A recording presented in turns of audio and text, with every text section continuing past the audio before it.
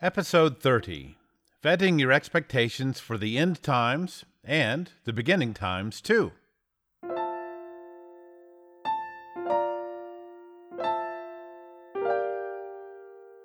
Rethinking the Bible with Jack Pelham. Welcome to Rethinking the Bible. This is an audio podcast where we apply reality-based thinking to interpreting the Bible. Reality-based thinking is my name for a philosophy that seeks to make constant use of honesty, rationality, and responsibility in seeking out the reality of things while trying to avoid common errors. And for the record, I define reality as the state of things as they actually exist, as opposed to one's perceptions, beliefs, or wishes about them. And you should know, this is a serial podcast, so it's best if you start from episode 1 and work your way forward from there, because we lay some foundational principles up front, and you'll be lost later if you skip them now.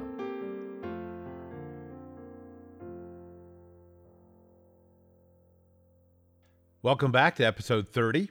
The title today is Vetting Your Expectations for the End Times and the Beginning Times, too.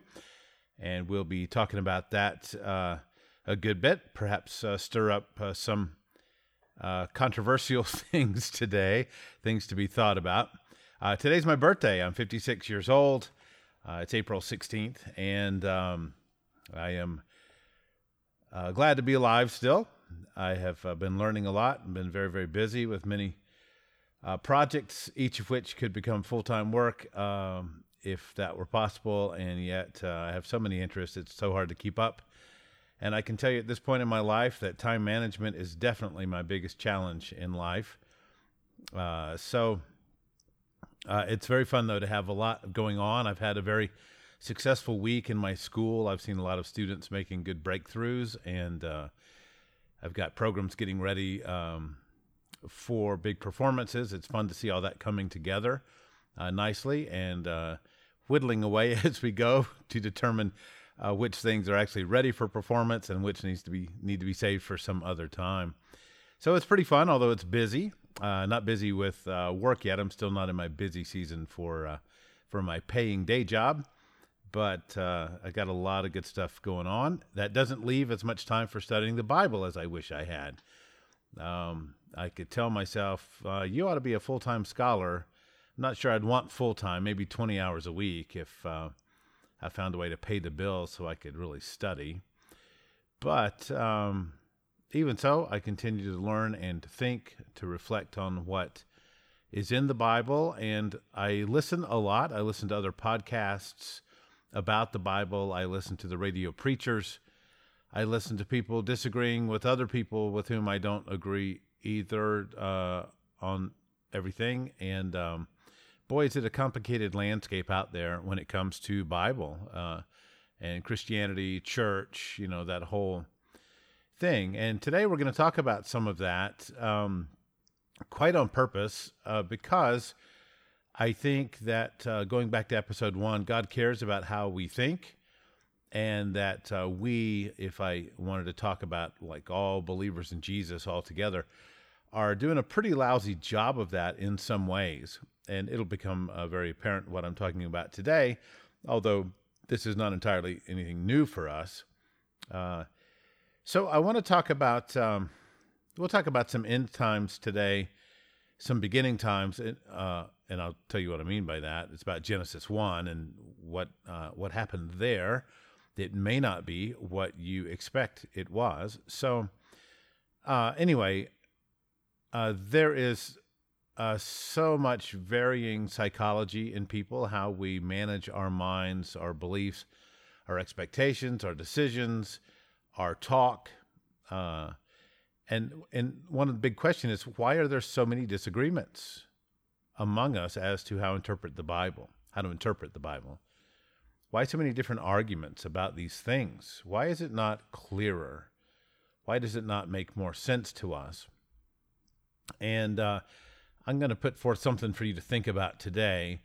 It's the idea, I'll throw out a few words from cognitive science, one about framing or framing effects, one about focal bias, what are you looking at, or what's on your mind? It may be used metaphorically, figuratively, about what are you looking at in your mind, and things like that. I want to talk about that. Also about coherence bias. We think that, oh, well, that story sounds coherent to me, therefore it must be true.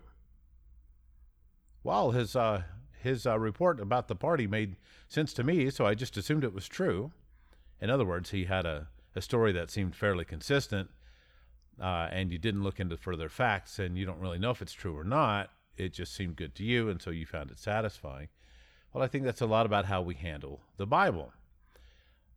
We don't really dig into it and try to learn all 31,000 and whatever verses there are, but rather, no, more or less, I think I got it together. Or, as we've talked before, well, I'm pretty much a New Testament specialist, you see. And if we were to press you, we might find out, well, really, you're a red letter edition specialist, and whatever is in the red letters is what you work on the most. And then if we were to drill down some more, maybe we'd find that somebody is, well, I really just like the ones that seem hopeful or that seem gentle or soothing. And the rest of the verses, I leave those out, right? So, who are we kidding? Most of us aren't even trying to be full Bible scholars who would become good students of the whole thing and to understand the whole thing.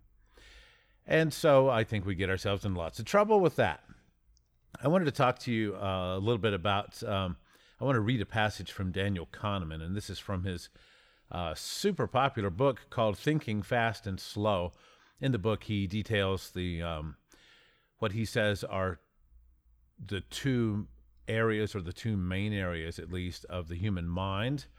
And these are not like things you can see, in the brain, that you can touch in the brain if you're doing a surgery. These are the human mind, which operates in the brain, but you can't really nail it down like you might expect to say, oh, this part of the machine is the one that, puts the exhaust out into the muffler or something like that. So he's talking about framing effects, how we can know some details, but the way it's put to us is the way we tend to take it, when actually there are other alternative understandings, interpretations, different models of belief about how it'll work that we might actually learn are more beta, as they would say, that they are more convincing, more compelling, more rational, where the math checks out and all that. But we tend to get hooked by the way we first hear a thing, and we don't dig deeper to find out more details. He's writing in this particular section, and I'm going to be reading from his page 87. But he writes in this particular section about a lawsuit and a case, and where people were told about this case, but they weren't necessarily told everything. And I just want to pick up here, see if I can make sense out of this small paragraph. He says, furthermore, participants who saw one-sided evidence were more confident of their judgment than those who saw both sides. And I'll stop right there and interject. He's talking about a group of people who were shown one side of an argument, and then they were polled, well, how confident are you in the way you see this? And he says they reported having higher confidence in their view of the matter than did people who were shown both sides of the issue.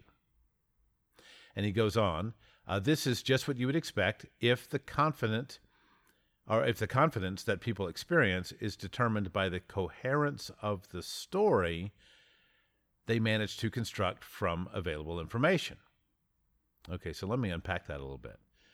He's saying when people get information, they do tend to construct a story from it. They want it to make sense. The human brain seems to be wired to make things to want things to make sense. And so we try to do that. Okay, fine. And that's actually a good thing. I believe God invented us that way. And so he's saying that if the priority is just to have a coherent story, then this is what you would expect from people like that they're going to be more confident only hearing one side of the story. If you recall, Solomon had the one-liner, the first to present his case seems right until another comes along and questions him. And Kahneman is talking about that same sort of thing here. They only had one side of the story, and their confidence and their understanding of it was very high. So he goes on. It is the consistency of the information that matters for a good story, and not its completeness. Indeed, you will often find that knowing little makes it easier to fit everything you know into a coherent pattern. And this is from Thinking Fast and Slow. And isn't this very true? You know, if you think of the stories you might tell your grandchildren, don't they tend to be rather short stories? You don't have 1,000 details or 100. You might have 2 or 3. Yeah, one time when I was a boy, we went down to the rock quarry and shot a shotgun we weren't supposed to have. Okay, and the story tends to be about like that. It doesn't have all the original details in it. And of course, memory plays tricks on us over the years, and the memory is not perfect, as most of us have learned. And so the shorter a story, the easier it is to keep track of everything and to not get off base with it. Wait, how could that be? I just told you A, and now I'm saying not A. All right, it gets messy, doesn't it? So the shorter the story, the easier it is to keep it together. And yet that's not what we have in the Bible, now is it? We have although some of us could wish it were longer and gave us more detail, we definitely have a lot of information about some things. And the question is whether we're going to take into account all of that information or just the parts of it that we like, and we try to spin from what we like a coherent story. So Kahneman also has a thing that he and his former partner, the late Amos Tversky, came up. It's called Wysiati, or the Wysiati effect. And Wysiati is an acronym, the letters W-Y-S-I-A-T-A, or T-I rather, Wysiati. And what it stands for is what you see is all there is. And so this really has quite a lot to do with this framing effect. If you just show a bunch of people half a story, they tend to operate as if, oh, well, that's all there is. There is no more than this, you see. And so this is a very, very bad thing about humans if we don't go back and ask, hey, what's the rest of the story? Is there more information than this? What about that part? What happened over there? What was the response to this one? How did that go over? You know, well, what happens if you test this? And we tend not to do that, right? We just stick with what we're told, and we try to make coherent sense out of that. And then there's a further problem that, well, wait, Jack, I already have my coherent story already put together on this topic. I really don't want you to be presenting new information. You have no idea how much that messes up my existing story. So I'm going to close my eyes and not pay attention to the rest of the details, even if they're right here in the Bible, right under my nose when I'm reading the other passage that I like better. And this is a really bad problem that people have. I've probably told this one before, but I love this little skit that the Three Stooges did, what seems like a century ago now. Actually, getting closer to that, I'm sure. Probably 80 years, maybe 90. And in the skit, Curly starts yelling, I can't see, I can't see. And Larry says, what's the matter? And Curly says, I've got my eyes shut. And, you know, aha, okay, haha, it's a big gag. And that's it. However, I find this so useful because it is quite true in a metaphorical sense that if we've got our eyes closed to a thing, you're not going to see it. It just doesn't work that way. Nothing in nature makes you see a thing that you have closed your eyes literally against seeing, and the same thing works metaphorically in your mind. If you have decided to rule out a fact, well, nothing will make you see that fact. You have to volunteer to see it. And that's the way God designed the world to work. It would be interesting to talk to him about that and why he did it that way, but that is the reality in which we live. And so what do we have here? We've got this culture that likes short little stories that seem coherent. They don't like to hear But wait a minute, have you considered this? Well, what about that fact? Well, what about over here? What if you read one verse further and take that into account too? Does that mess with the story as you understand it? And a lot of this is, for us, it's throwing dust up in the air. It's unsettling. It is, demeaning and very aggravating and such. And we just wish other people would shut up and go away and let us believe what we want to believe. But I submit, and you know this by now, that that's very irresponsible. That's dishonest. It's irrational, and it's irresponsible behavior. And that is quite the culture in which we live. That stuff happens every day, a great deal. But that's not what we're called to be like that if we love God and want to live in his image. I have about 8 pages of notes for this. We'll see if I actually manage to read any of them or if I quit talking and just start reading notes aloud to you. But I did write down something that's reminiscent of one of my favorite quotes from Thoreau, who said, I'm not sure I get this right exactly, but he said, to every one hacking at the roots of evil, there are 1,000 hacking at the branches or at the leaves, something like that. And I wrote a note with that in mind, saying there are probably more than 1,000 hearsay repeaters to everyone who is actually invested working the Bible puzzle, him or herself. And so you think about that when we have these neat little packages, these 2 or 3 or 4 point stories, these little coherent packages. Here's an example.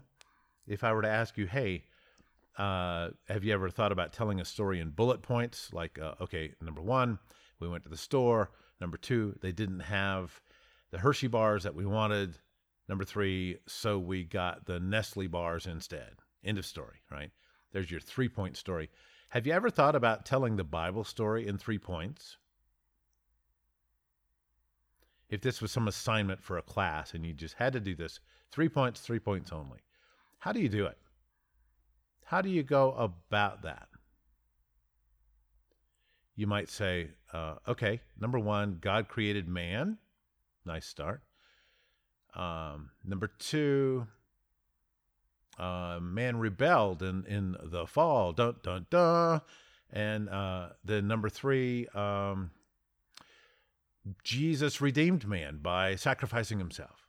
Okay, so there's a nice coherent package, right? 1, 2, 3. Are all of those facts true? Yeah, I believe they're true, and I believe that practically everybody who calls him or herself a Christian would agree with me on these particular things. Imagine that Jack said something that's not controversial, right? So there's your 3-point story, your little coherent story about the Bible. But if I were to ask you, well, wait a minute, what about Satan? Isn't Satan a really big part of the Bible story? Oh, yeah, I left that out, I guess. Well, of course, and, to be fair, it's an exercise where you're only allowed to have 3 points. So, okay, fine. But the question is, well, you left him out and you didn't, if you're like many that I've had this talk with, you didn't think, well, I had to leave that out. I hated doing it, but, I had to only choose 3. Chances are for many, you didn't even think about it. And you were fairly content with your project results without even thinking about, well, what have I left out here? And that's what I'm getting at here, this idea of the coherence of a thing. Well, yeah, that sounds coherent. I like that story. Yeah, but it leaves a bunch of stuff out, and not just Satan. There's certainly more. And again, don't get mad at me here. It's just an intellectual exercise to make a point. That's all. So you've got your Bible story in mind, and you want it to have few points so you can keep track of it easily. But God put a bunch of stuff in the Bible, if you believe God was behind it. A bunch of stuff. There's a lot in there. It's not just 3 points, or 2, or 6. I have yet to see a What We Believe page on a website that has more than 7 or 8 bullet points on it. And isn't that interesting? It's like, oh, let's see, I got number 7. Here's number 8. Okay, I'm done. That must be all you believe over there at, whichever church it is. Well, obviously not, right? So we work in this abbreviated sense, and yet we have the whole Bible. Plus, we have a lot more ancient Near Eastern literature that is very related to the Bible, and some of which has been disputed by some, should be in the Bible itself, too. So for the cognitive miser who wants the 3-point sermon, the 3-point story, the 3-point belief, it's very difficult to have all this extra information. I suppose that the number of people who really are working the puzzle, trying to take lots of this information in mind, is a very low number. You know, the Thoreau thing has 1 in 1,000 who's actually hacking at the root of a problem. I suppose that it could be as bad as 1 in 10,000 or even 1 in 100,000 believers in God who's actually trying to work the Bible puzzle. And of course, this is all super, super fuzzy math here, so I don't intend to be giving you statistics, and I want to make that abundantly clear. What I'm saying is that the number of people who will take something as a given because it's hearsay versus the number who will say, well, I've heard this and I've heard that, but I'm looking into it for myself. I want to see for myself. That's what I'm talking about. And that is a fairly rare thing. And of course, to talk about it is even made more difficult because you might very well look into one thing. In fact, you might look very deeply into it. In fact, you might work on it for a month in your spare time. But then there may be other things that you don't look into at all, right? So how do you measure this? It's very difficult. It's difficult to talk about. But I wanted to throw it out there as a basic principle that, generally speaking, there are a lot more people repeating memes, repeating hearsay, than there are actually examining. And I'm going to skip forward to where I put down the Mark Twain quote. I know we've talked about it before. Mark Twain. In religion and politics, people's beliefs and convictions are, in almost every case, gotten at secondhand and without examination from authorities who have not themselves examined the questions at issue, but have taken them at secondhand from other non-examiners whose opinions about them were not worth a brass farthing. And, of course, a brass farthing, if you don't know, is a really inexpensive coin. Really cheap, close to worthless coin. And so he's saying that what people pass around is just not generally worth much. Most of them don't really know what they're talking about. And I believe our culture is quite like that. And so you can go your whole life having heard this or that little 2 or 3 or 4 point package retold, but do you know if it's really true? Is this the right way to size it up? Or have we left a bunch of stuff out? Or have we even gotten some of the facts wrong about the parts we did put in the story, right? So this framing effect is really bad because a lot of people have got their eyes shut and they don't even recognize that there are problems with their positions. And we're going to talk about some of that today. I was reminded of this quotation by Keith Stanovich, who's another cognitive scientist, in his book, Rationality and the Reflective Mind. This is from page 67. And he's talking about this framing effect, where you tell somebody, oh, here's what happened. And they say, oh, okay, I got you. There's what happened. And they're taking it all from you without doing any further research. They're trusting what you told them. Is it the full story? Is it the true story in every respect and all that? And so he says the frame presented to the subject is taken as focal. That is, they're going to look at it. They're going to see it the way it's put. It becomes the anchor for, what they call an anchoring bias or an anchoring effect. It becomes the focal bias. That person is going to keep looking at it that way. And so he goes on, the frame presented to the subject is taken as focal, and all subsequent thought derives from it, that is, from the frame, then from alternative framings because the latter would necessitate more computationally expensive simulation operations. Okay, so that's the PhD speaking there. My interpretation of that, my paraphrase is, look, thinking through stuff is hard. It's much easier if you just take it the way it was presented to you the first time. And Stanovich makes, many other points in his writings. One of them is this: most people have no idea that they would have gotten a different set of beliefs about a topic if the topic had been presented to them a different way the first time around. And I think this is very, very true. And another problem that we have is that we tend to think, oh, I need to look into this. Let me be sure I've interpreted everything right. And so then we'll say, self, did you interpret everything right? And the self says, well, of course. And we're like, oh, great. Thanks so much for your feedback. Well, I've checked that one off. So good to know that I've done good work in my mind. And Stanovich has this little one-liner I just noticed that I had underlined, where he talks about, quote, a belief in absolutely accurate introspection. That is, when we survey our own thoughts and our own mental processes, we believe they're going to be absolutely accurate. When we go searching in our minds to check our work, oh yes, I will have done perfect work.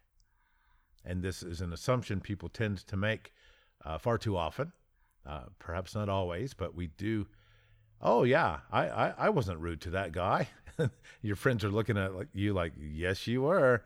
Or, oh no, I wasn't biased in that situation. And they're shaking their heads at you. Yes, you were. So the idea, do you always see yourself accurately as you really are? And the answer is a resounding no, not always. So here's the thing.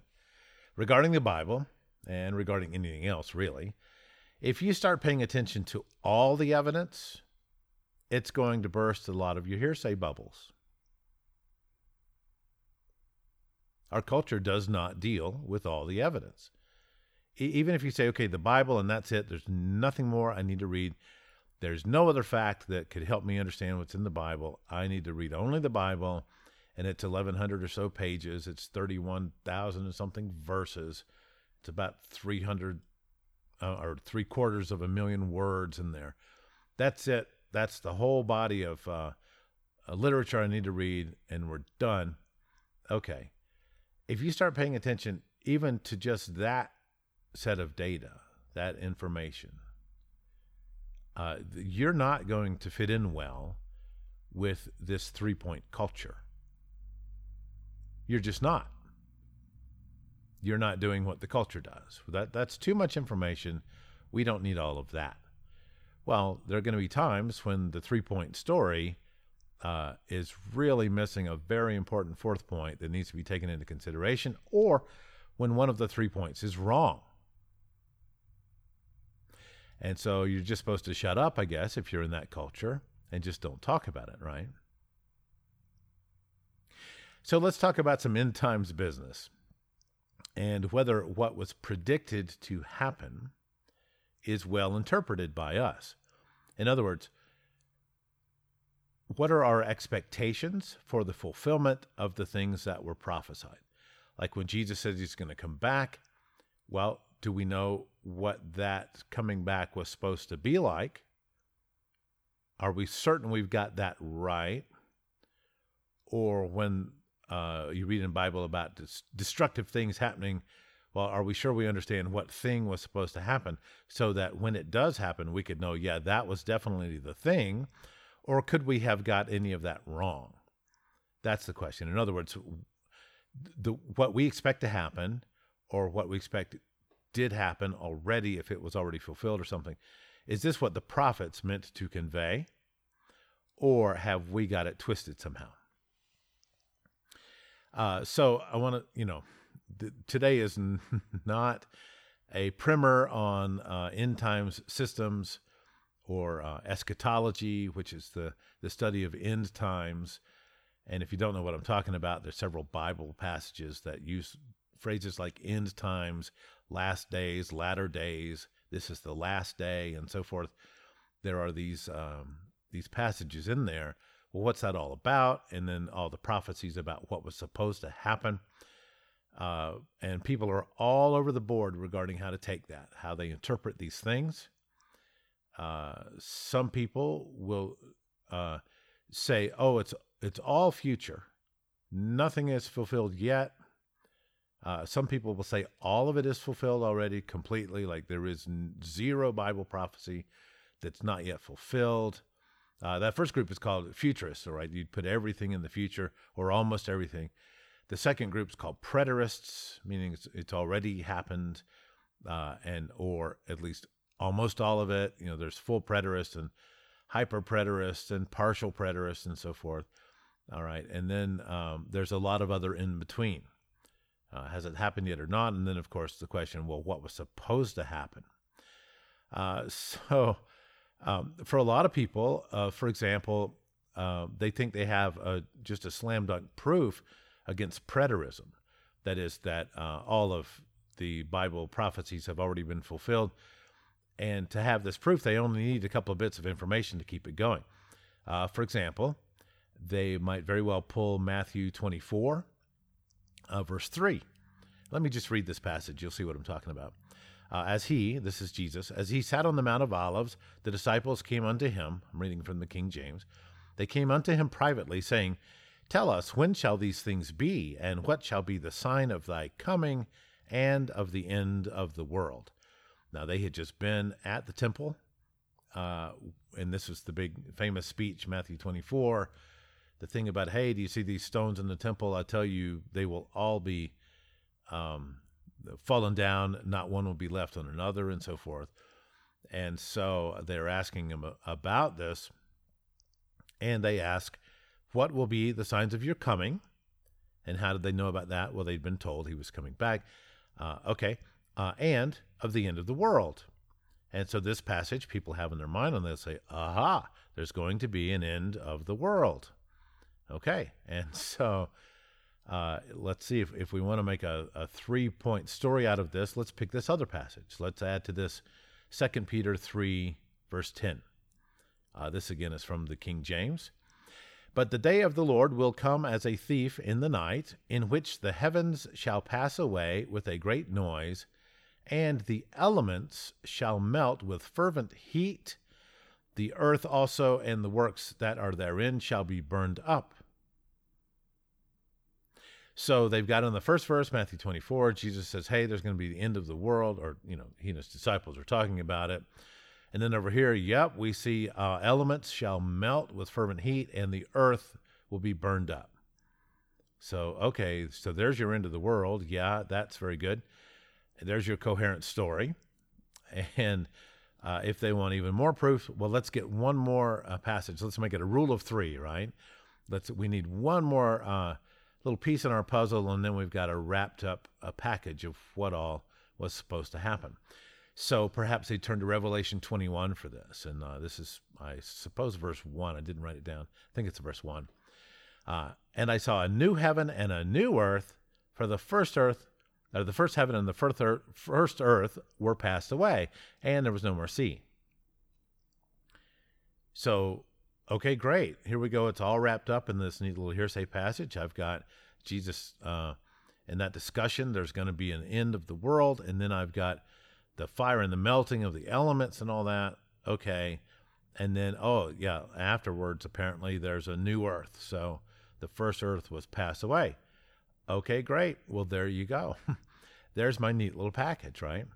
And people will take something like this, or even this particular little proof or one similar to it, and they'll repeat it again and again. And they might never stop to figure out that there's some problems with this. For example, they might never stop to figure out that back in that very first passage in Matthew 24, a little later in the passage, there's some information that really messes with their idea that, one day Jesus is going to destroy planet Earth, put a new one in its place, and it's going to happen with fire. The destruction part will happen with fire.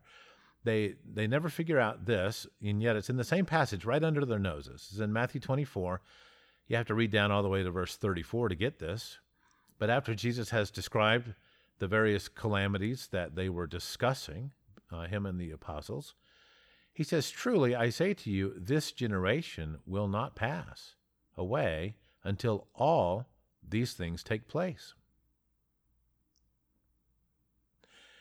So wait, Jesus, you're saying that planet Earth would be destroyed in the same generation in which you and the apostles were having that conversation in Matthew 24?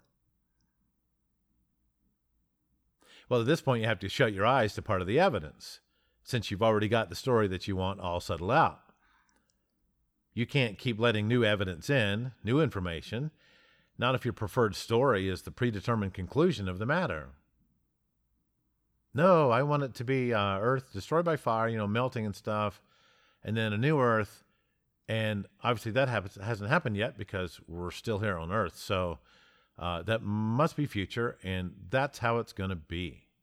It reminds me of that Vicky Valancourt from The Waterboy. That's how it's going to be, about the score of the game that she'd predicted. All right, it's just predetermined. It's beyond question. This must be what was meant to happen. But indeed, if Jesus is correctly translated and interpreted here, and if he himself was right in the matter, then this must have happened already. That is, if you take 4 points into your story and not just the 3.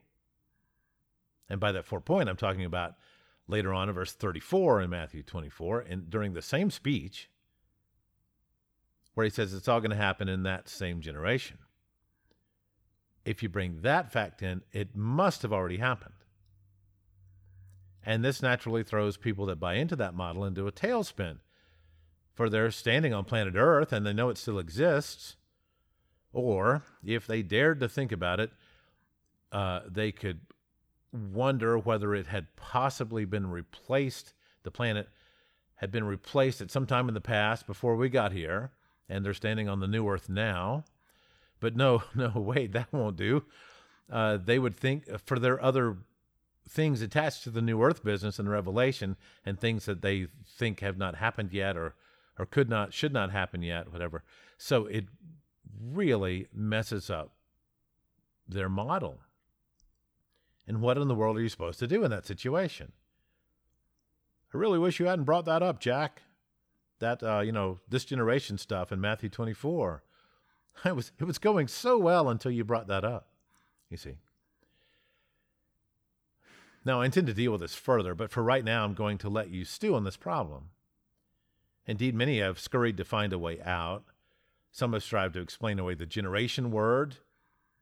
They want to try to prove to you that it doesn't mean that period of 30 or 40 years or whatever a society considers a generation, but that it refers to the human race or to something like that. So they're saying, until this generation will pass and all that, they're talking about, humankind. But that gets pretty silly. If you spin it this way, you get Jesus saying something like, all these things will happen before humans pass away from planet Earth. Well, sure, Jesus. Thanks for clearing that up, right? That tells nothing about the timing. So it doesn't really make sense, and yet things like this are found convincing by lots of people who just want a way out of having to look at the other information, you see? So this sort of evidence ignoring is a protecting of our established, predetermined conclusions about what the Bible authors meant. Let's look at another one that actually plays into this eschatology business, but it goes way back to the beginning and is not about the end primarily. Genesis 1:1, in the beginning, God created the heaven and the earth. Okay, Bible student, what are we being told about here? Don't most people take this to mean that there was a time called the beginning, and that before that time, planet Earth did not exist, but at that time, God created planet Earth, and that he also created heaven. Isn't that what most people think this is telling them? And for that matter, which heaven did they mean? Do they mean the greater universe that we see in our science documentaries? Or do they mean heaven as in the place where God and his angels live throughout so much of the Bible narrative? And is there a difference? Well, the typical answer might be, if someone were to dare to completely be honest about it, something like, let's just call it the universe heaven, Jack, since that makes it an easier story. And so we assume it is the cosmos here, the stuff Carl Sagan talked about, or now Neil deGrasse Tyson. And we operate in utter confidence that we have got it right and that there's no need to examine any further. But what about verses 9 and 10? Genesis 1, right under your nose, if you've been reading verse 1:1, in the beginning God created the heavens and the earth. Well, it's right under your nose. Look at verse 9 and 10.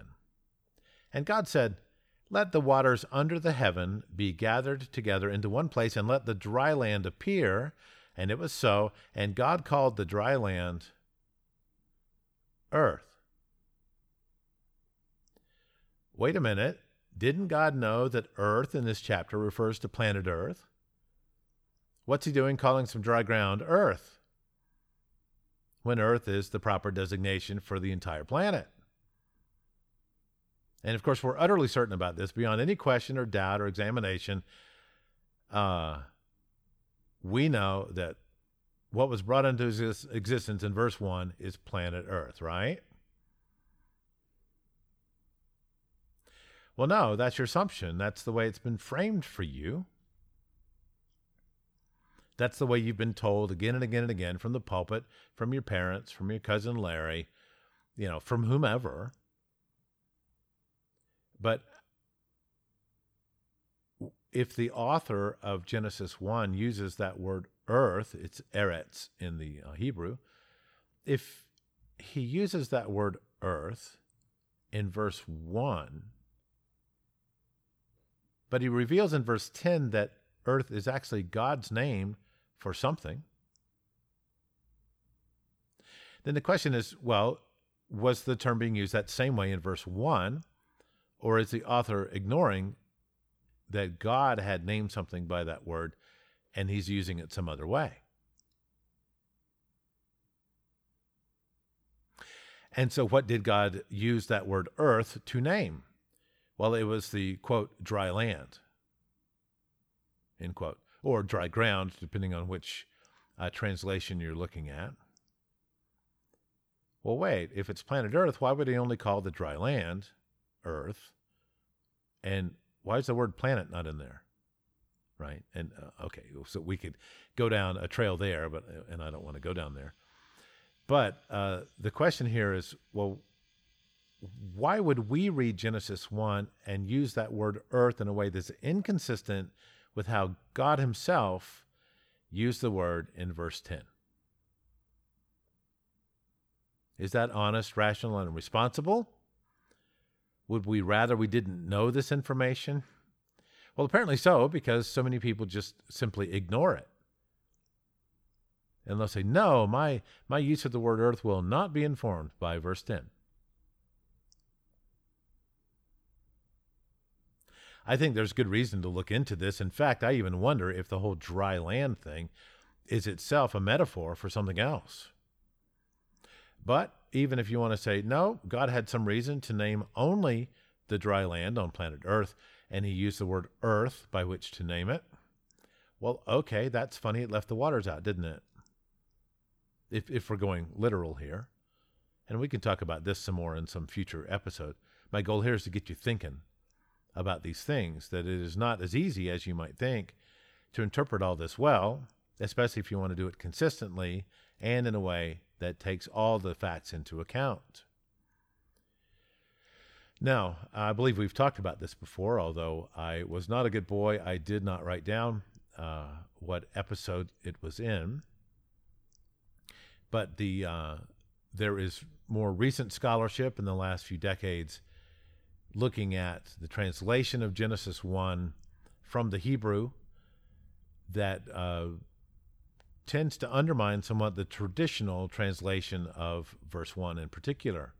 In the beginning, God created heavens and the earth. It's the Jewish Publication Society, their 1985, I believe, version, their reworking of Genesis 1. A lot of people may be very skeptical about that. Oh, what's up with that? They're not even Christians or whatever. But the question is whether scholars can look at language and make good decisions about what it meant. Did they have to be professing Christians and have the Holy Spirit and be, inspired by the Spirit to make the choices they made? Or can they do it based on the facts of scholarship and of linguistics? Right? There's your question. And a lot of people, of course, will say, oh, no, it had to be like inspired by God if it's going to be right. And that just opens up a whole bunch of trouble, because not even the King James that so many people love is perfect in every way. And if you're honest, rational, and responsible, you can see that. So in fact, we'll look at that in a little bit. So if you've got other versions who are slowly starting to acknowledge that, hey, this might point to God creating something on a planet that already existed.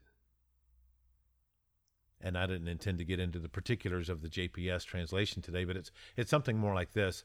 When God began to create heavens and earth, the earth was like this, that, and the other thing. So in other words, the planet's already existing, and whatever the creating that he's doing is a matter of establishing things on an existing planet. Now, if that's true, and again, I say if, because I don't know, but if that's true, that's a real game changer. Because suddenly a lot of the talk about the age of the planet Earth is off the table when it comes to arguing science versus the Bible. In other words, if the Bible's not telling us that the Earth is 6,000 years old or so, as Cardinal Usher calculated, given a certain method, if the Bible's not telling us that, okay, well, that conversation can be over then. We can say that, oh, well, the Bible doesn't say how old the earth is. And you might come back and say, well, it still says something about how old man is, mankind, humankind. And maybe it does. Even that is based on the assumption that Adam and Eve were the first created humans. And there's even room to wonder whether that is what we're being told or not. So again, so many of the things that are just taken as, gospel truth and unassailable facts may not necessarily be so. Now, this is not me doing my own rendition of it ain't necessarily so from, what was that, Porgy and Bess, the things that you're liable to read in the Bible, it ain't necessarily so. No, I'm talking about our interpretation of what we read in the Bible. And there's just no guarantee that when Billy picks up a book and reads, he's going to interpret accurately in accordance with what the author had in mind. There is no fail-safe for that. There's nothing to keep us from messing up. You've done it yourself. I've done it myself. In fact, even passages where we now will say, oh, yeah, I'm sorry. I used to be wrong about that. I believe something different, but now I see better. Well, even on some of those see better passages, we're still wrong. And yeah, that's how it is. And what are you going to do? You kind of have to leave the door open to further learning on just about every point that you believe, right? Well, no, we don't like that. That's not our religion. We want it all, tied up in a neat little package with a bow. Please no more than 3 points, maybe 4. And then that's it. That's all I want, you see. But God gave us a Bible that's bigger than that. And he gave us evidence that's bigger than still just the Bible alone, too, right? Okay, so what are you going to do? The JPS translation is, let's just say that's wrong. That can't be right. Okay, good. Then we can sort of wipe our hands of it and be done with it, and matters closed. Yeah, but some of the Bible translations are starting to at least acknowledge this a little bit. And from what I understand, they're hesitant to go against the tradition. One discussion, I think this is probably from Michael Heiser, or somebody was saying that, when you walk in the bookstore and you need to buy a new Bible, and you see, oh, look, here's never heard of this one, New International or Revised Standard or whatever it might be, English Standard Version. Well, what's this? And so what do people do? Well, they turn to Genesis 1 and they spot check a few passages. And so if it says, in the beginning, God created the heavens and the earth, like, yep, this one sounds right. Of course, are they going to read all 31,000 other verses? Oh, no. They might check John 3:16. They might check something else, one or two. Right? And other than that, for most people, it's whether they've had hearsay. Oh, my pastor said, avoid that version. It's a bad version, right? Well, that's hearsay. Do they know themselves that it's bad? No, they're not going to do that work to find that out. They'll just believe on what they've heard. So what are you going to do? Now, I have listed in the show notes, or I will list, a link to Michael Heiser's lengthy talk. I think it's just over an hour. He's talking to some congregation somewhere regarding Genesis 1 and the Jewish Publication Society translation. And I highly recommend that you listen to that to understand what are some of the issues there. He does, just so you know, he is a Hebrew scholar, and he does call this, as I recall, something like a perfectly good translation regarding that Genesis 1, verses 1 through 3. So is he wrong? Perhaps he is. And perhaps we can just settle the matter and be done with it, never have to think about it again. But what if he's right? And of course, this isn't coming from him. This is coming from other scholars and more than just one. So, boy, oh boy, what if Genesis 1 isn't exactly about everything that we've always thought it was about? Have you ever heard of these things at your church? If not, why not? Why aren't they interested in knowing about the facts that don't fit into their predetermined narrative?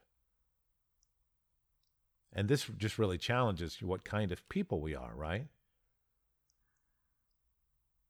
So we took a little foray into Genesis 1 in the middle of a talk about eschatology, but I've done it quite on purpose. One is just to find an example of what we're talking about, how the neat little package sometimes unravels when you read a little farther. But also, it does tie back into it. So let's get back to the end times business in Matthew 24. Now, the verse that starts these expectations with people about the end of the world, often it's from Matthew 24, from Jesus' talk there. And I want to read it to you again. The last time I read it to you was in King James Version. This time will be the English Standard Version, the ESV. Verse 3, and he sat on the Mount of Olives, or as he sat, the disciples came to him privately, saying, tell us, when will these things be, and what will be the sign of your coming, and of the end of the age? It does not use the word world here, but the word age. And if you're paying attention, you're thinking, that's different. And indeed, it is. The word that's used here is not any of the customary Greek words for world or earth or planet Earth or universe or cosmos. No, it's the common word for age. It's eon or ion in the Greek, A-E-O-N. It's a long period of time. It's an epic. And they were discussing an age. The question, when will the end of the age be? They already knew about his coming. They'd been discussing that too, ongoing. And here they want to know the timing of this, the end of the age. Yet most Christians today know very little about what an age is or was. They know very little about all the Bible has to say on the subject. They have very little awareness of the fact that in the New Testament times, there was a consistent message that a change in the age was imminent. Look at 1 Corinthians 10, verse 11. Just a snippet here I'm pulling, just a phrase. Quote, upon whom the ends of the ages have come. They're talking about themselves. You go check it out. I hope you will. I want you to wrestle with this. This is not just me giving you hearsay packets. This is for you to go wrestle. So they're talking about their own generation, quote, upon whom the ends of the ages have come. So they're expecting, and the way I read this now, and you can check me on this, the way I read this, it's the end of one age and the beginning of the next. So two terminuses, termini, one the end of one and another one about to begin. And it was imminent. It was upon us, they said. How about Matthew 13:39? This is Jesus talking. The harvest is the end of the age, and the harvesters are angels. Well, he doesn't say end of the world. He says end of the age. Same word here. Matthew 13:40, the very next verse. And the weeds are pulled up and burned in the fire. So will it be at the end of the age, not of the world. Even Matthew 28, in the passage that's so often called the Great Commission.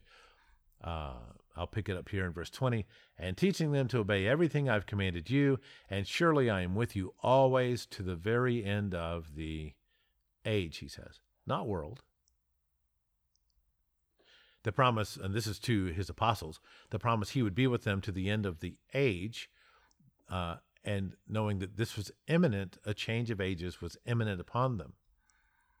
This is not some promise that, oh, yes, I will stay in Jerusalem with you guys as you do the job of being apostles, and I'll stay here forever and ever. No, it wasn't that. It was to the end of the age. And so we have to reassess things when we get this new information. We have to go look into that, and chances are, if you're like most, you've never looked into the ages.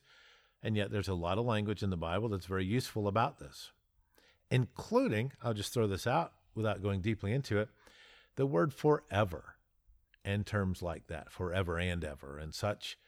Go looking into those.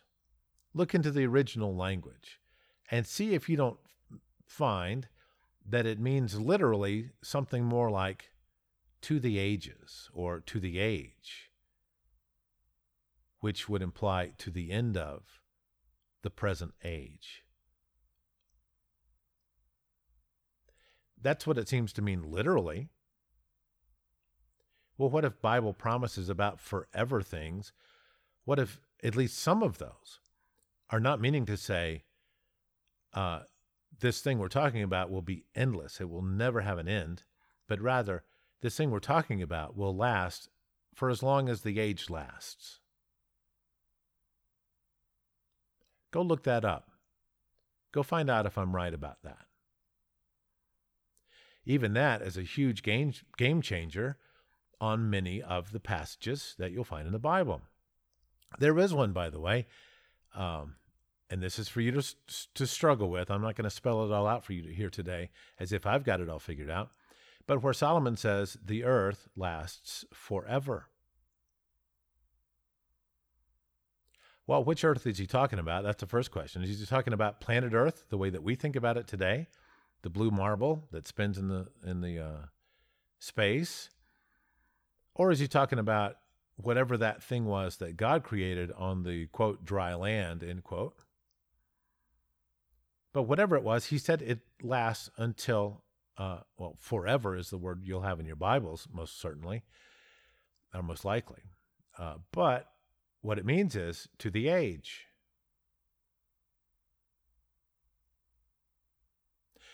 So whatever thing earth he's talking about was only supposed to last to the age. Well, okay. Now, I submit that's not planet Earth,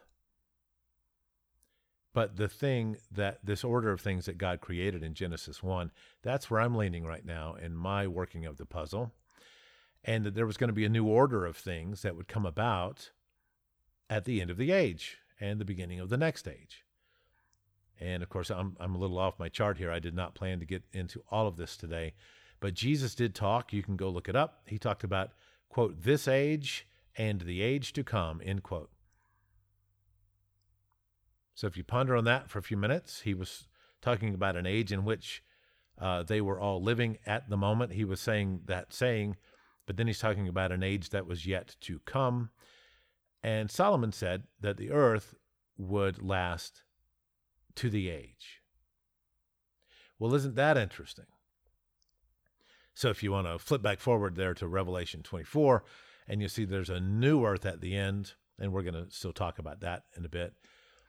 Well, could it be that the establishment, the order of things that Solomon was talking about would last until the change of the ages, and then a new order would happen after that?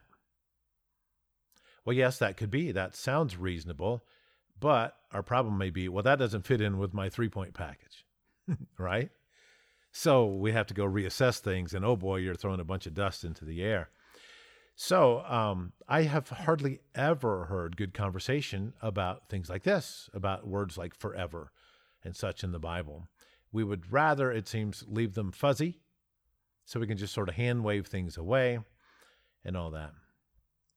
Well, so these three or four things I just read about the end of the age, this, let's see, the harvest is at the end of the age, the weeds will be burned up in the fire at the end of the age.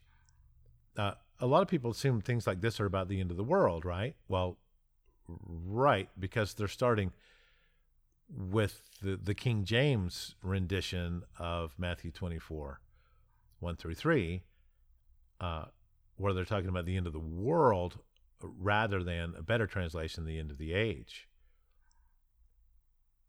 So these are end of the age passages and not end of the existence of planet Earth passages. That's the only responsible way to read it. But some people still will say, well, no, that these things couldn't have happened because we know planet Earth is still here. So, they're jumping to the second passage in that little 3-passage proof I spun out for you earlier. It's this one, 2 Peter 3:10. But the day of the Lord will come as a thief in the night, in which the heavens shall pass away with a great noise, and the elements shall melt with fervent heat. The earth also and the works that are in them shall be burned up. Okay, so let's look at this passage. What are we being told here? It says that, first of all, the heavens will pass away with a great noise. The elements will melt with fervent heat.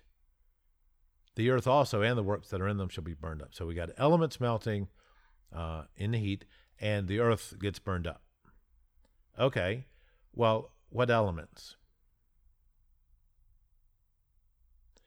If you're like me, you grew up in America, you went to school and science class, obviously one consideration that comes to mind is the periodic table of the elements. We're talking about chemical elements like hydrogen, helium, and the others, which I don't have memorized in order. So is that the right way to interpret this passage? Oh, yes, we know what elements are. Well, what about someone else who might come along and say, oh, no, I know exactly what that is. I'm a plumber. I deal with water heaters. And every plumber knows that water heaters have a heating element inside. And so clearly this passage is telling me that when Jesus comes back, all the heating elements are going to be melted in a fervent fire.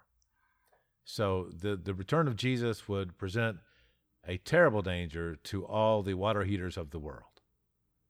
Well, obviously that would be ridiculous. Why would Jesus or Peter or anybody else be talking about water heaters? Of course, why would they be talking about the periodic table of the elements? The Bible isn't about either one of those generally, right? So why would we expect the eschatological passages in the Bible to suddenly start talking about those things? The word for elements here in 2 Peter 3:10 is in Greek stoichon, and you'll have to pardon my pronunciations. I am not a Greek expert. I am putting a link to a passage or to the page on that word at blueletterbible.org. That'll be in the show notes today. So let's look where that's used. I think it shows up 7 times in the New Testament. And I want to read you each of those passages. They're just one-liners, so it won't take long. And I want you to stop me when I get to the one that makes it obvious that it's talking about chemical elements from the periodic table of the elements. Okay, Galatians 4, verse 3. Even so, when we were children, we were in bondage under the elements of the world. And that's the word right there, elements. So they're somehow under bondage to whatever this element is. So are they under bondage to the chemical elements, helium and sodium and so forth? Galatians 4:9. But now, after that, you've known God, or rather are known of God. How turn ye again to the weak and beggarly elements, whereunto ye desire again to be in bondage?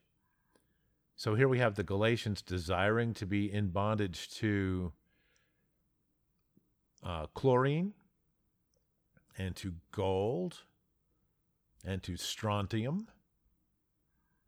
Do you think that's what this passage is about? Colossians 2, verse 8. Beware lest any man spoil you through philosophy and vain deceit, after the tradition of men, after the rudiments of the world. And that rudiments, that's the word here for elements in the Greek, the same word we're looking at. And not after Christ, he says. So, let's see, don't get spoiled through philosophy and vain deceit, according to the tradition of men, after the chemical elements of the world. Well, what do chemical elements have to do with philosophy and deceit and human traditions? Sure sounds like he's talking more about spiritual things, about matters of principle and such, and not about, let's see, calcium. Did I mention that one yet? Colossians 2, verse 20. Wherefore, if ye be dead with Christ from the rudiments of the world, why, as though living in the world, are you subject to ordinances? Again, this word rudiments here is the same word that was translated elements in the passage we're looking at, 2 Peter 3.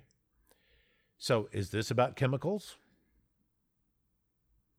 No, it seems to have something to do with perhaps principles of the world or the rules of the world, ordinances of, the order of things, something in that ballpark, and not chemicals. Hebrews 5, verse 12. For when the time ye ought to be teachers, for the time you ought to be teachers, you have need that one teach you again, which be the first principles. That's the word stoichon, right here in this passage, translated differently, but that's the same Greek word. Okay, so you need someone to teach you again, which be the first principles of the oracles of God, and are become such as have need of milk and not of strong meat. Okay, so here it's used of something that has to do with the oracles of God, and this idea of needing to be taught it. Is the author of Hebrews telling his audience that they really need to go learn the periodic table of elements? Yes, I think that's a little ridiculous too. So that brings us back to where we started, 2 Peter 3:10. But the day of the Lord will come as a thief in the night, in which the heavens shall pass away with a great noise, and the elements shall melt with fervent heat. The earth also and the works that are therein shall be burned up. And then 2 verses later, he goes on, looking for and hastening unto the coming of the day of the Lord, wherein the heavens being on fire shall be dissolved, and the elements, same word again, shall melt with fervent heat. If this word doesn't refer to the chemical elements anywhere else, why should we take it as if referring to the chemical elements in 2 Peter 3? Again, why would the Bible be talking about chemical elements at all? Yes, it mentions gold and silver and a few other things like that, and some rocks and minerals and such. But is it really a science book? No, in fact, I believe it's much less of a science book than most Christians tend to think it is, including Genesis 1, which is a huge topic. So, in all these stoichon passages, the authors are talking about things like principles of the law, rules, and such. Some scholars even think there are good reasons to think that these passages are about the order of things, including the angel types. And this would make good sense because of the rest of what 2 Peter talks about. But no, we've already decided, Jack, that it's about the earth being destroyed in a big fire. Well, okay, which earth? The earth you're thinking about in Genesis 1:1, or the one that God named earth in Genesis 1:10? See, even that is difficult to your case. Am I suggesting that if a word's used one way in one passage, it must be used that same way in every other Bible passage? Oh, no. I'm suggesting there's more to think about than your 3-point story has. And that you need to be able to give an answer that is honest, rational, and responsible. So while we're at it, this idea of these elements being burned up in this fire, just what kind of fire is it? This fervent heat and such. Whatever's supposed to do the burning. Is it a literal fire like you get when you strike a match? You know, the Bible doesn't always talk about fire literally. Consider 2 Timothy 1:6. For this reason, I remind you to fan into flame the gift of God, which is in you through the laying on of my hands. Was Timothy literally on fire? And if so, was Paul literally telling him, please do fan that flame? Do you think that's what this was about? Or might it have been some sort of metaphorical language here? Indeed, I'm not sure I know any human who wouldn't get this passage and know the metaphorical use of fanning into flame a thing, even in this day where we don't have to start fires hardly. Or how about Hebrews 1:7? In speaking of the angels, he says, he makes his angels spirits and his servants flames of fire. Is that literal or metaphorical?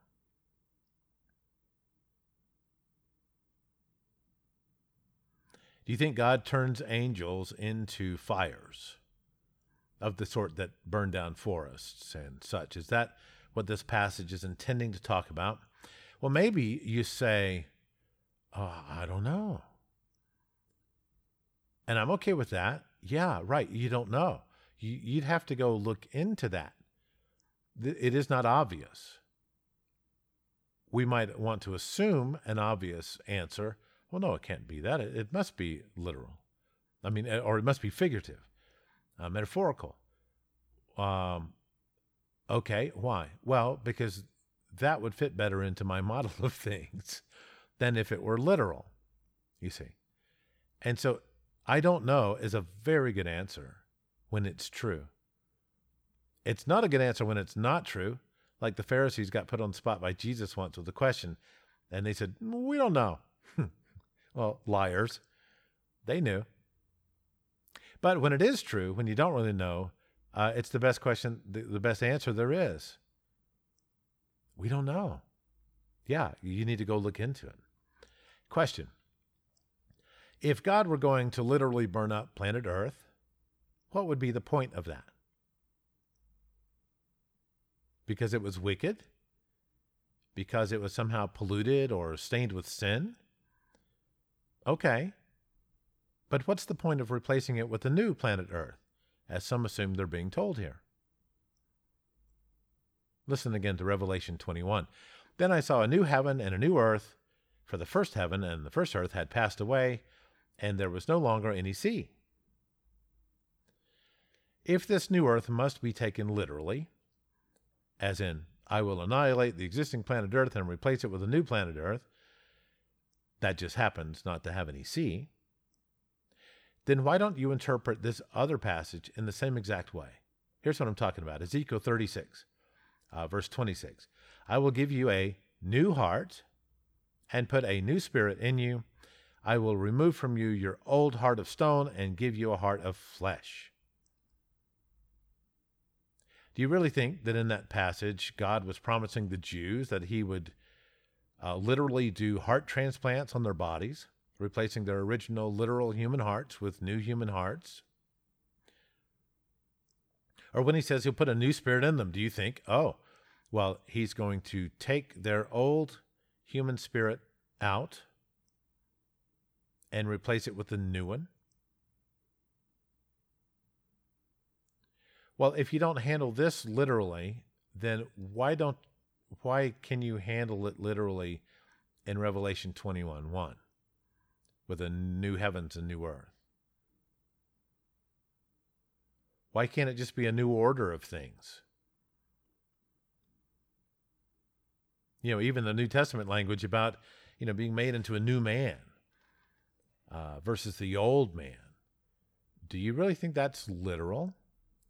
I tell you what, Billy becomes a Christian at age 75. Is he suddenly young? He can't grow a beard anymore. Is he shorter now than he was?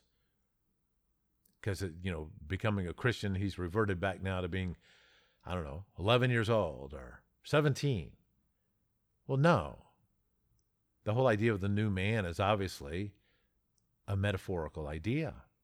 It's not meant to be literal. So take this kind of thinking back to that 3-verse proof we put together about the end times. The Matthew 24, the 2 Peter 3, and the Revelation 21. Those 3 little one-liners we put together into this proof about how Jesus would destroy planet Earth when he came back or something like that. Well, the way this kind of thing works is kind of like building a teepee.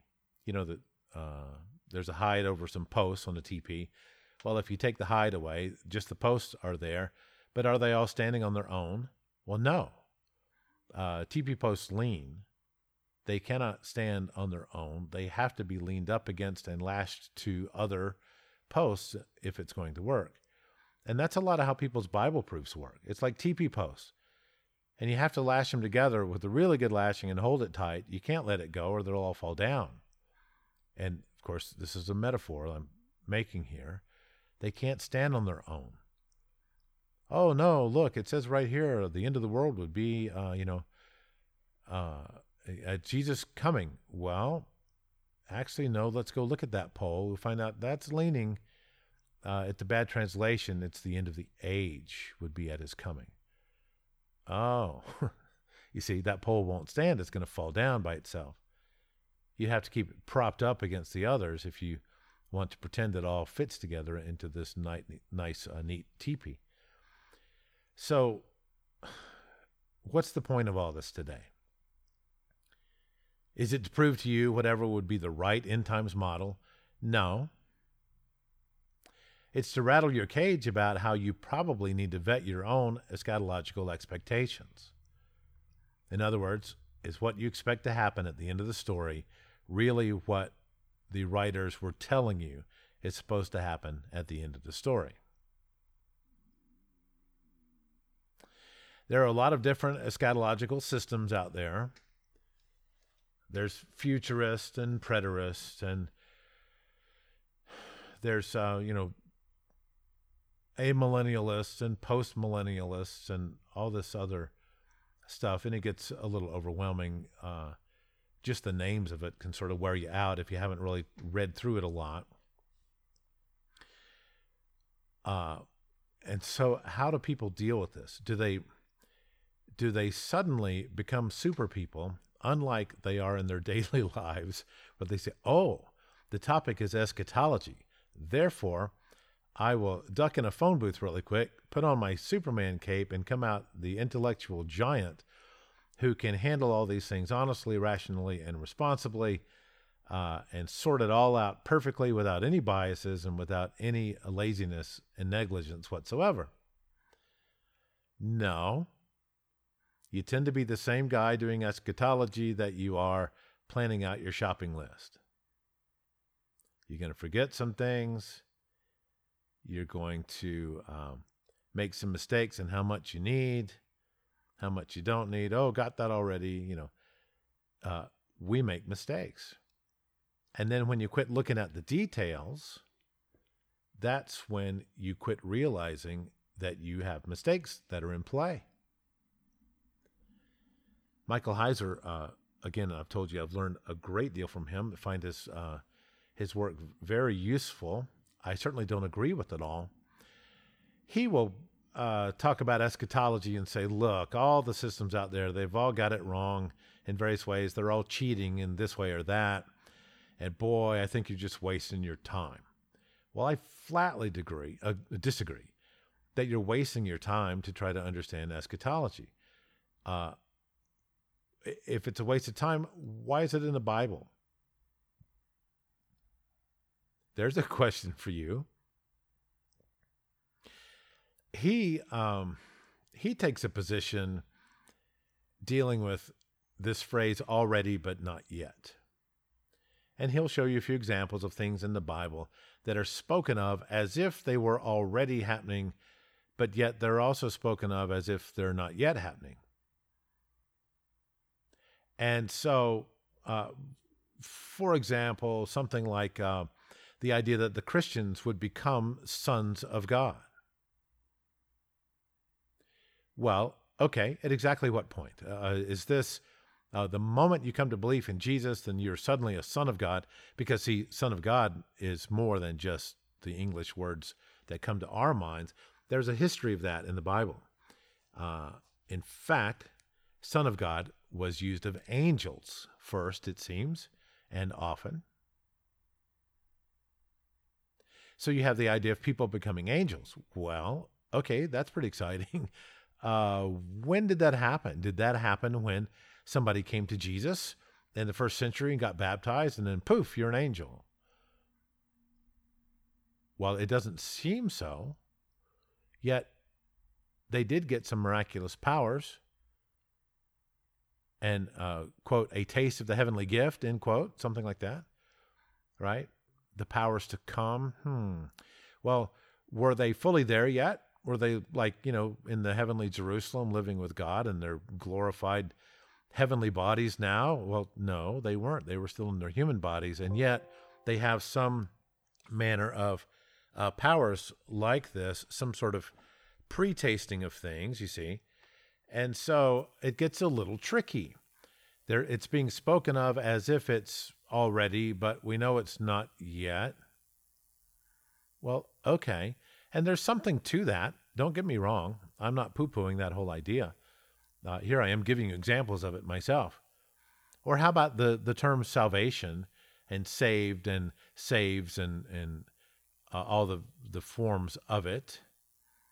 Have you ever noticed in the Bible that is not all past tense? Today we say, oh, I was saved when I was 17. Yeah, but if you go read the Bible, you'll find a lot of language where they're looking forwards to a salvation, even people that are already believers. So, in their way of speaking, one wonders if it weren't that they knew it was a sure thing, provided they would stay faithful. And so they talk about it as if it had already happened, although they knew it had not yet happened, you see. Well, that's just more complicated than saying, well, look, I was saved when I was 17, been saved ever since, end of story, right?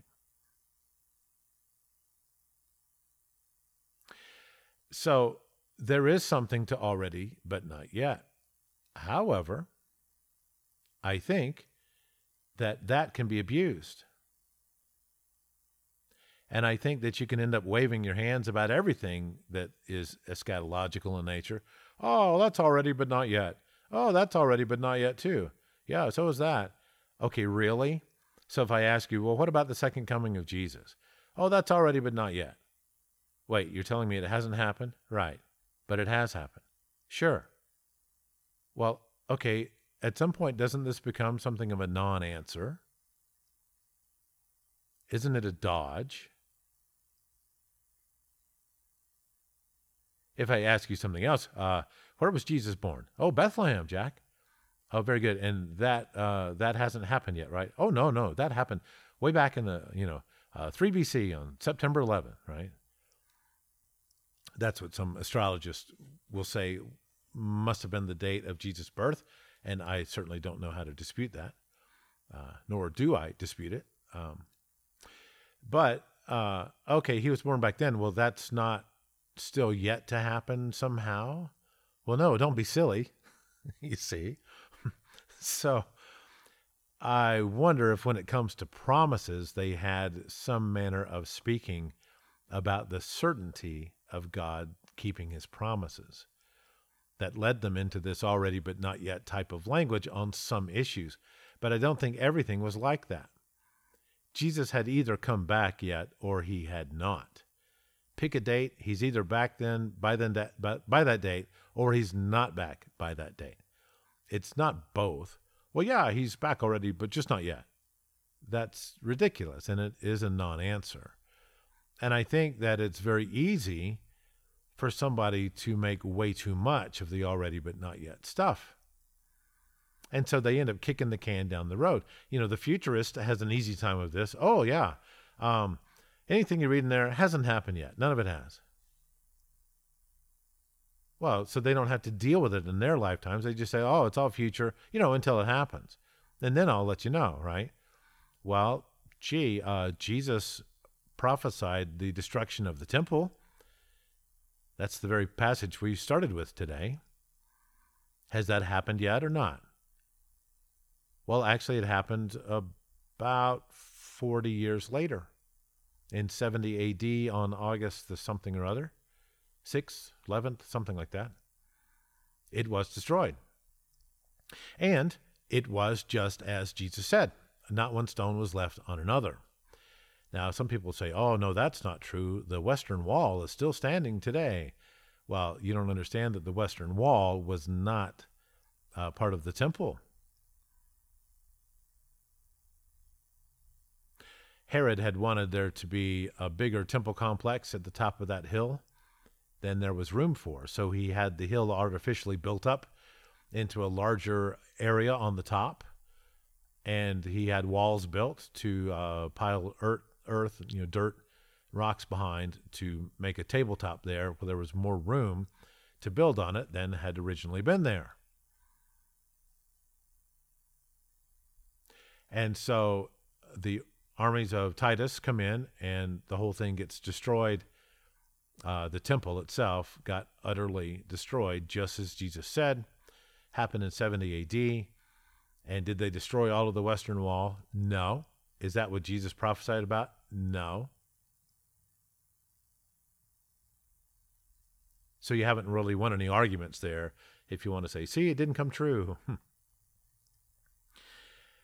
So you have all these systems out there, and most of them want the simple version. They don't want to deal with all the details. They don't want to put all the facts on the table and work it through. I've been trying to do that for several years. It is quite a project. It is not easy. It is not simple. And so a lot of times I think people just want to decide not to decide rather than to work the puzzle.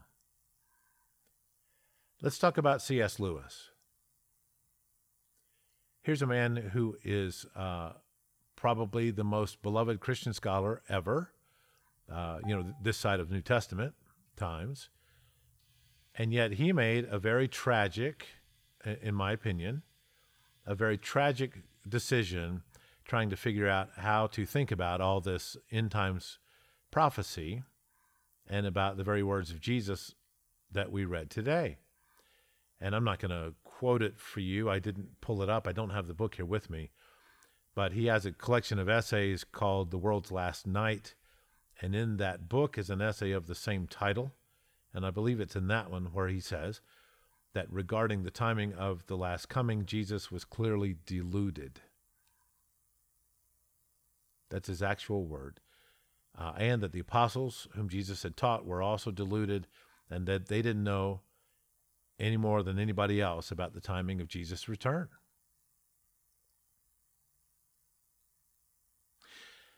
I think Lewis made the same mistake here. Is this me pounding everything that Lewis ever wrote? No, this is me pounding what he wrote right here.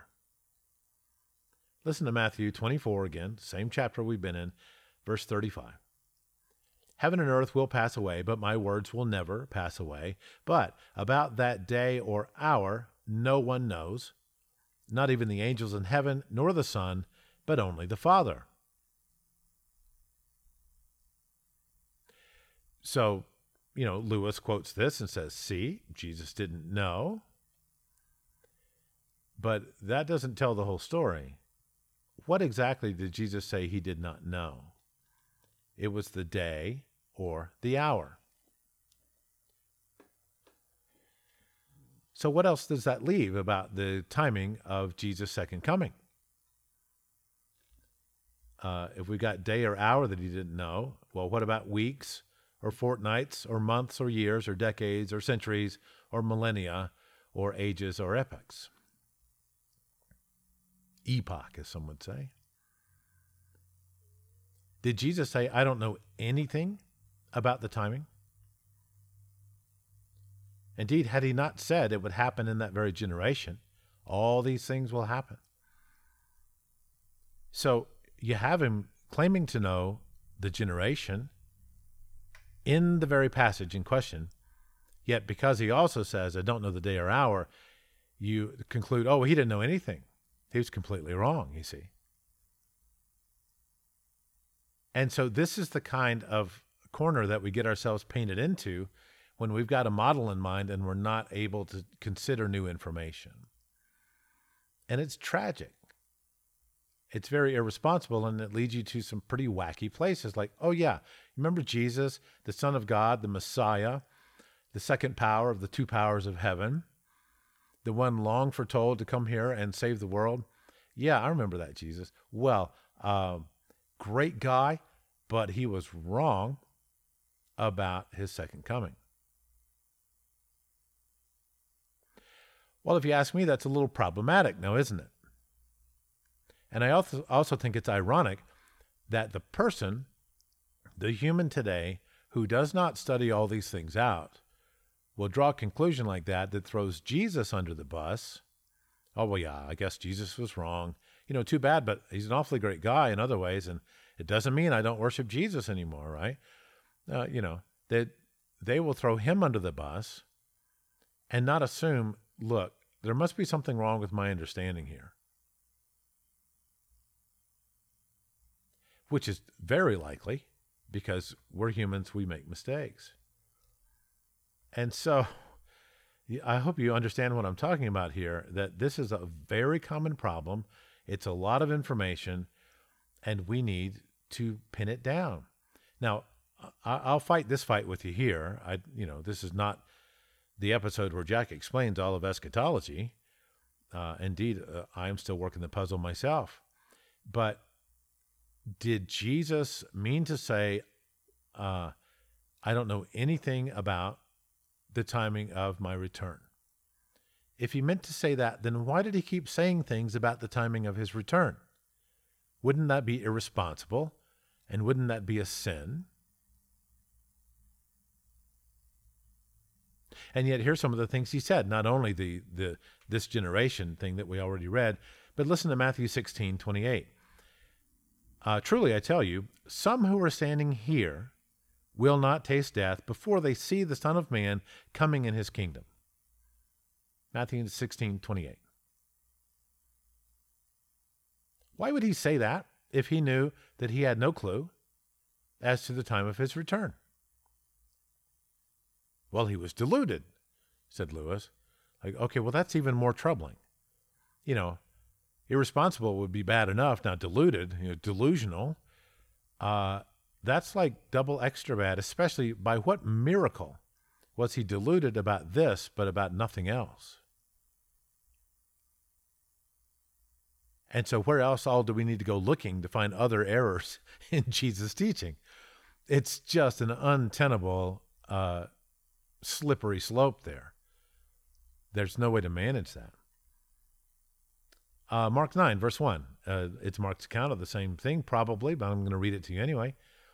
And he said to them, truly, I tell you, some who are standing here will not taste death before they see that the kingdom of God has come with power. So he's not saying that some later will be alive. He's saying, no, some of you right here are going to be alive and see that. And Jesus said in Matthew 26, talking to the living members of the Sanhedrin, including the high priest, I'll pick it up here in Matthew 26, verse 65. The high priest said to him, I charge you under oath by the living God, tell us if you are the Messiah, the Son of God. You have said so, Jesus replied. But I say to all of you, from now on, you will see the Son of Man sitting at the right hand of the Mighty One and coming on the clouds of heaven. He did not say, they in the future will see this. He said, you all will see it. How do you explain that away? 1 Corinthians 15, verse 52. In a flash, in the twinkling of an eye, at the last trumpet, I've picked up in the middle here, and Paul goes on, for the trumpet will sound, the dead will be raised imperishable, and we will be changed.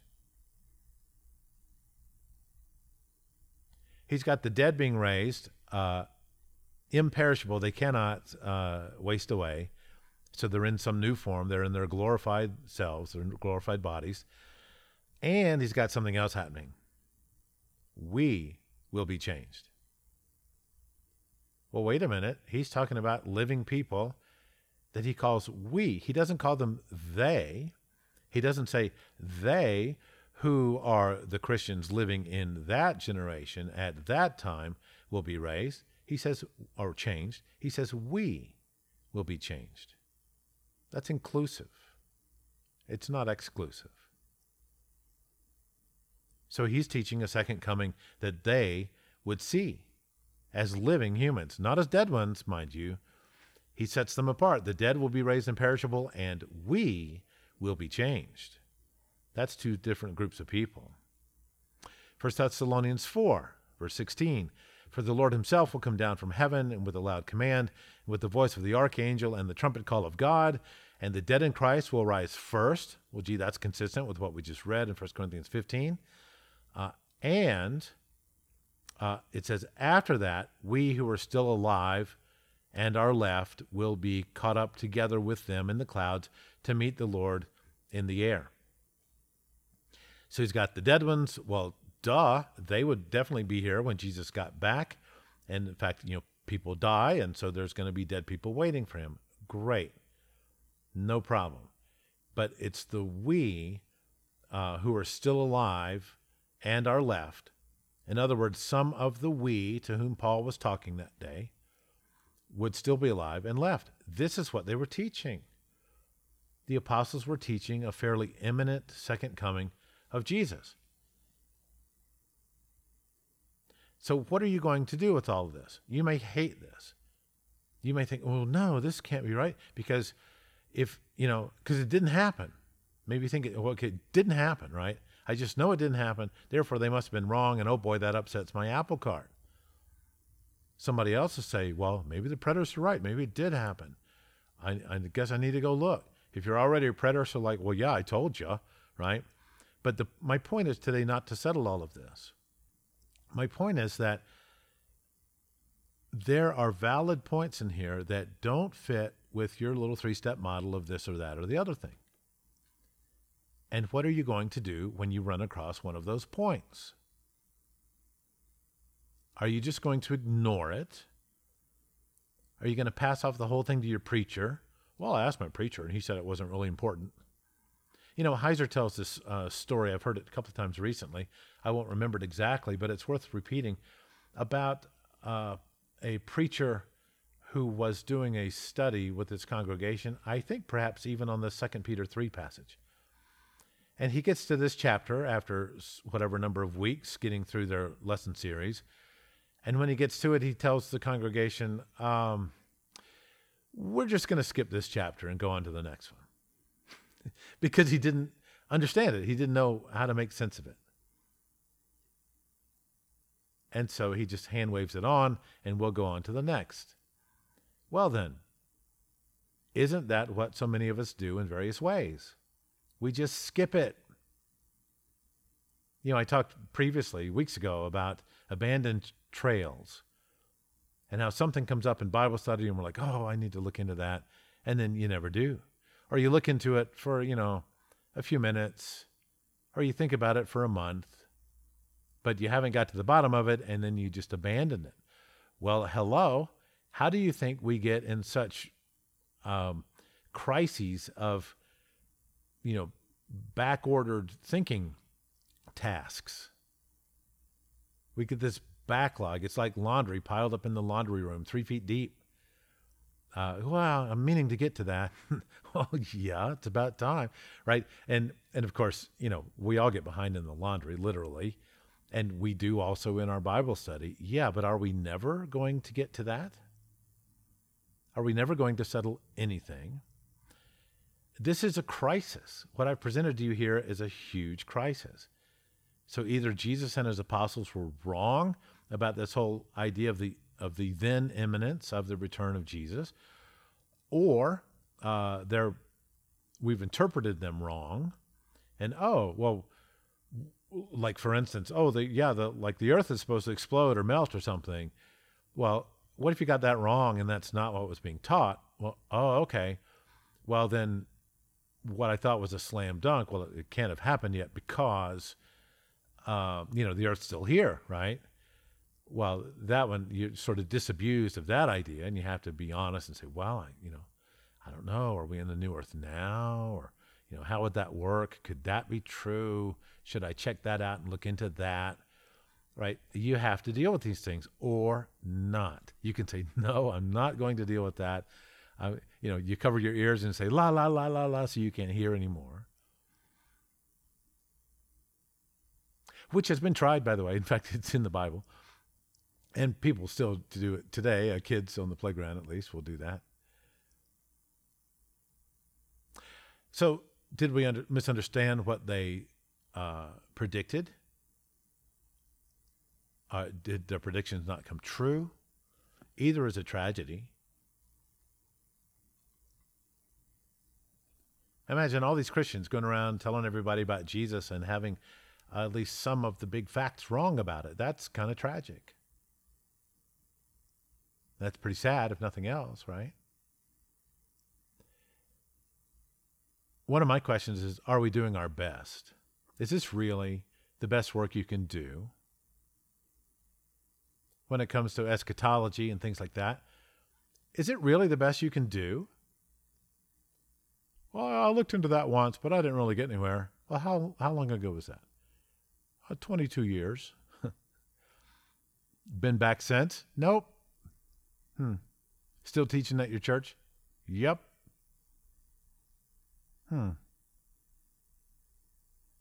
Still teaching about eschatology?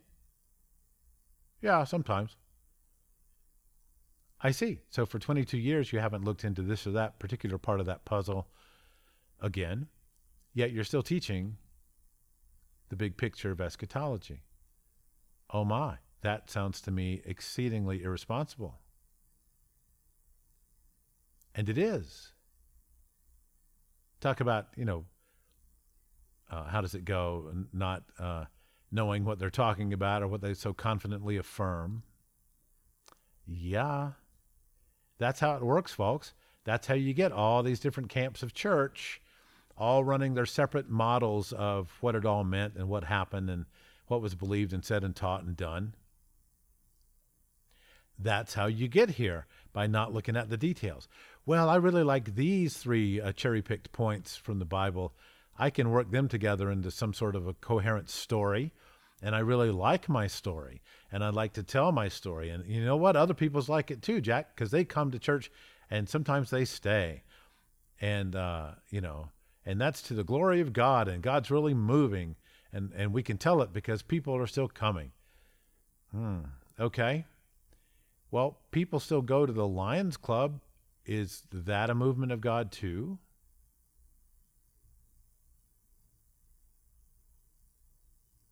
People still go to the public schools.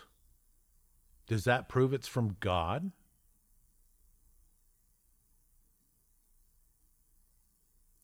People still eat the garbage they sell at the grocery store, the fake food. Does that mean it's from God?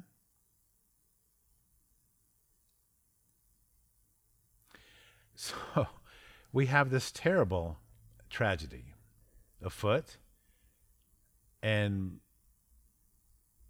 most in our generation are not even really trying. And it's from the book that they will tell you up and down, that's God's book. He put that here. so we could read it too. Okay, why don't you read it? Well, I do. I read the same passages over and over again whenever I need to feel better, whenever I need a pick-me-up. Well, okay. So I think that's kind of irresponsible, especially now. I certainly would not have told you that 20 years ago. But especially now, I think that's exceedingly irresponsible. And yet I know it's very, very common. So I've definitely changed in that way. But again, and here's another thing we should talk about soon, this idea of continual revelation, where some Christians, and certainly not all, they think, well, look, I don't really need to do all that study because God's got my back, you see, Jack. God has the Holy Spirit who's continually revealing things to me inside, so that if it were important, well, I would know about it even if I had not read about it, you see. Or if Brother Larry was wrong about something from the pulpit, well, God would tell me in my heart that it's not right. And then I could go tell Brother Larry about it, you see, and we could get it solved that way. I think that this is a very popular idea. Fortunately, not everybody believes that who calls himself or herself a Christian, but a lot do. And it is very pernicious because really nothing's off the table. Well, yeah, I know it says there that you should not steal. But you got to understand, that was then, Jack, that was a couple of thousand years ago when that was written. And since then, the Holy Spirit has continued to reveal to me that stealing actually is okay as long as it helps the ministry. Or whatever excuse. I'm just making up ridiculous stuff here to show how ridiculous the whole idea is. Oh, well, yes, I know it says there that there should, the Christian should not be sacrificing to idols. But today, well, the Spirit has revealed to us that it's actually okay today. You see. Well, that's, how am I supposed to believe that? And why am I supposed to believe that? What would make that attractive to me? What would make that seem like a responsible belief? Let's see, it was really bad before and you were going to get condemned for it, but now it's okay. Right? 100 years ago, homosexuality would have been condemned by a very large percentage of people who went to church because they would think it was wrong and they could show you passages in the Bible from which they got that idea. Now, a lot of people are saying, oh, no, it's not wrong. It's natural. And well, how do you know this? Well, God testifies to me in my heart that this is right. Okay. Well, here's a question for you. Why isn't God going back through the Bible and putting out new editions every couple of decades to let us all know for a fact that he's changed his mind and that this, that, and the other thing is now okay? Or that these other things are no longer okay. They used to be. Love and kindness used to be okay, but now, no, bro, we don't really do that anymore. God told us not to do that anymore, you see. What you have here is a religion that comes from writing. And again, that causes serious problems because writing requires cognitive effort to decode properly. You can't get it by osmosis. You're not just going to pick it up. You have to do some work to get the thoughts off the page and into your head. And so this whole lesson today is all about people not wanting to do work. No, I want a 3-point story I can tell. I don't want to have to work to get it or to get it right. And please don't make me consider your point number 4. So this is the time in which we live. Regarding these matters of eschatology, I deliberately upset your apple cart today with things you probably haven't thought about, or at least haven't thought about much, and certainly haven't come to any responsible conclusion about. Do I have all this figured out? No. Am I working the puzzle? You bet. Working it hard? Well, as time allows, yeah. And I think it's very serious. I think we need to make a lot of progress with this, and we'll certainly talk about more of it as we go. But if we can't get our heads straight, what's the point? If we can't say, okay, look, I was created in the image of God. I know a lot of the things the Bible says about thinking and what God wants us to do. So I'm going to think that way, and I'm going to become mature in this way, and I will deal honestly, responsibly, and rationally with all the information that I find. I will not close my eyes to any of it.